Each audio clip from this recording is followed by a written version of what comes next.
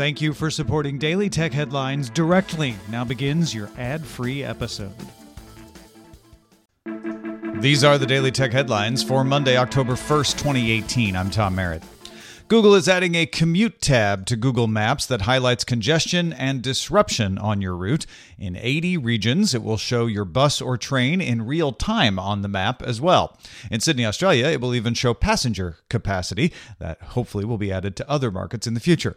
Maps is also adding playback controls for Spotify, Apple Music, and Google Play Music right within Maps. The updates are rolling out worldwide to Android and iOS this week.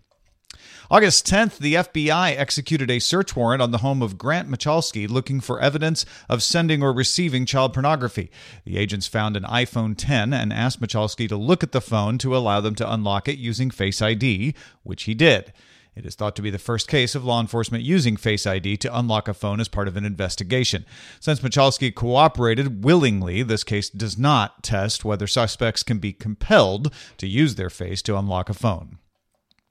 Sunday, California Governor Jerry Brown signed a net neutrality bill into law in his state, forbidding ISPs from speeding up or slowing down certain kinds of content or charging companies to deliver their sites or apps faster. Within hours, the U.S. Department of Justice filed for an injunction against the law on the grounds that the internet operates across state lines, and in the United States, states cannot regulate interstate commerce.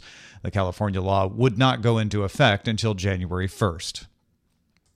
Saturday, Tesla CEO Elon Musk changed his mind and settled with the U.S. SEC over tweets about taking the company private.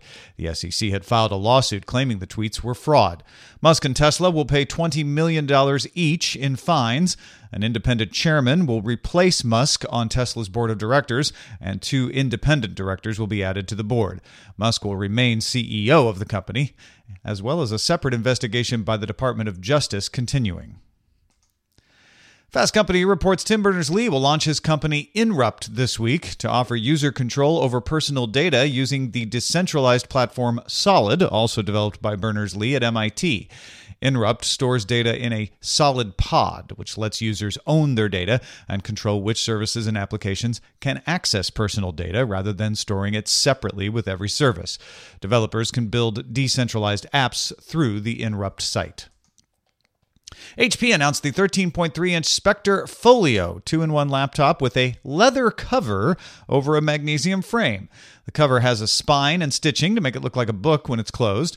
The idea is not just to make it look appealing, but it also should work better than metal bodies when switching between modes. And it's designed for disassembly, so the leather could be replaced if needed.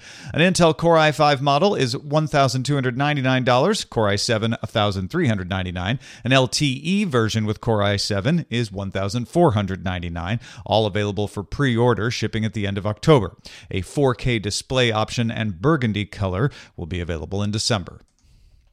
Verizon has turned on 5G service in parts of Houston, Texas, Indianapolis, Indiana, Los Angeles, and Sacramento, California. The expected average speed is 300 megabits per second. The service is temporarily built on Verizon's 5G TF standard. That will be updated to the 5G NR standard once it's finalized by the 3GPP. Customers get free access for the first 3 months, after which it will be $70 a month.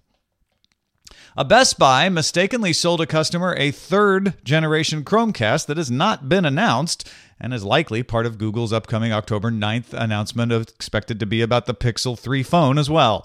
The buyer said it wouldn't scan at the Best Buy checkout because it wasn't supposed to be sold until October 9th, but since the price was listed the same as the old Chromecast, they let him buy it anyway. The buyer could not set it up when he got it home, since it requires a new version of the Home app that has not yet been released. Finally, Bloomberg sources say an upcoming episode of Black Mirror will let Netflix users choose what happens at certain points in the storyline. It's the first interactive story meant for adults and the first of several experiments. The sources say Netflix has a deal for one more live-action interactive story and is negotiating rights for 2 others, some of them based on video games.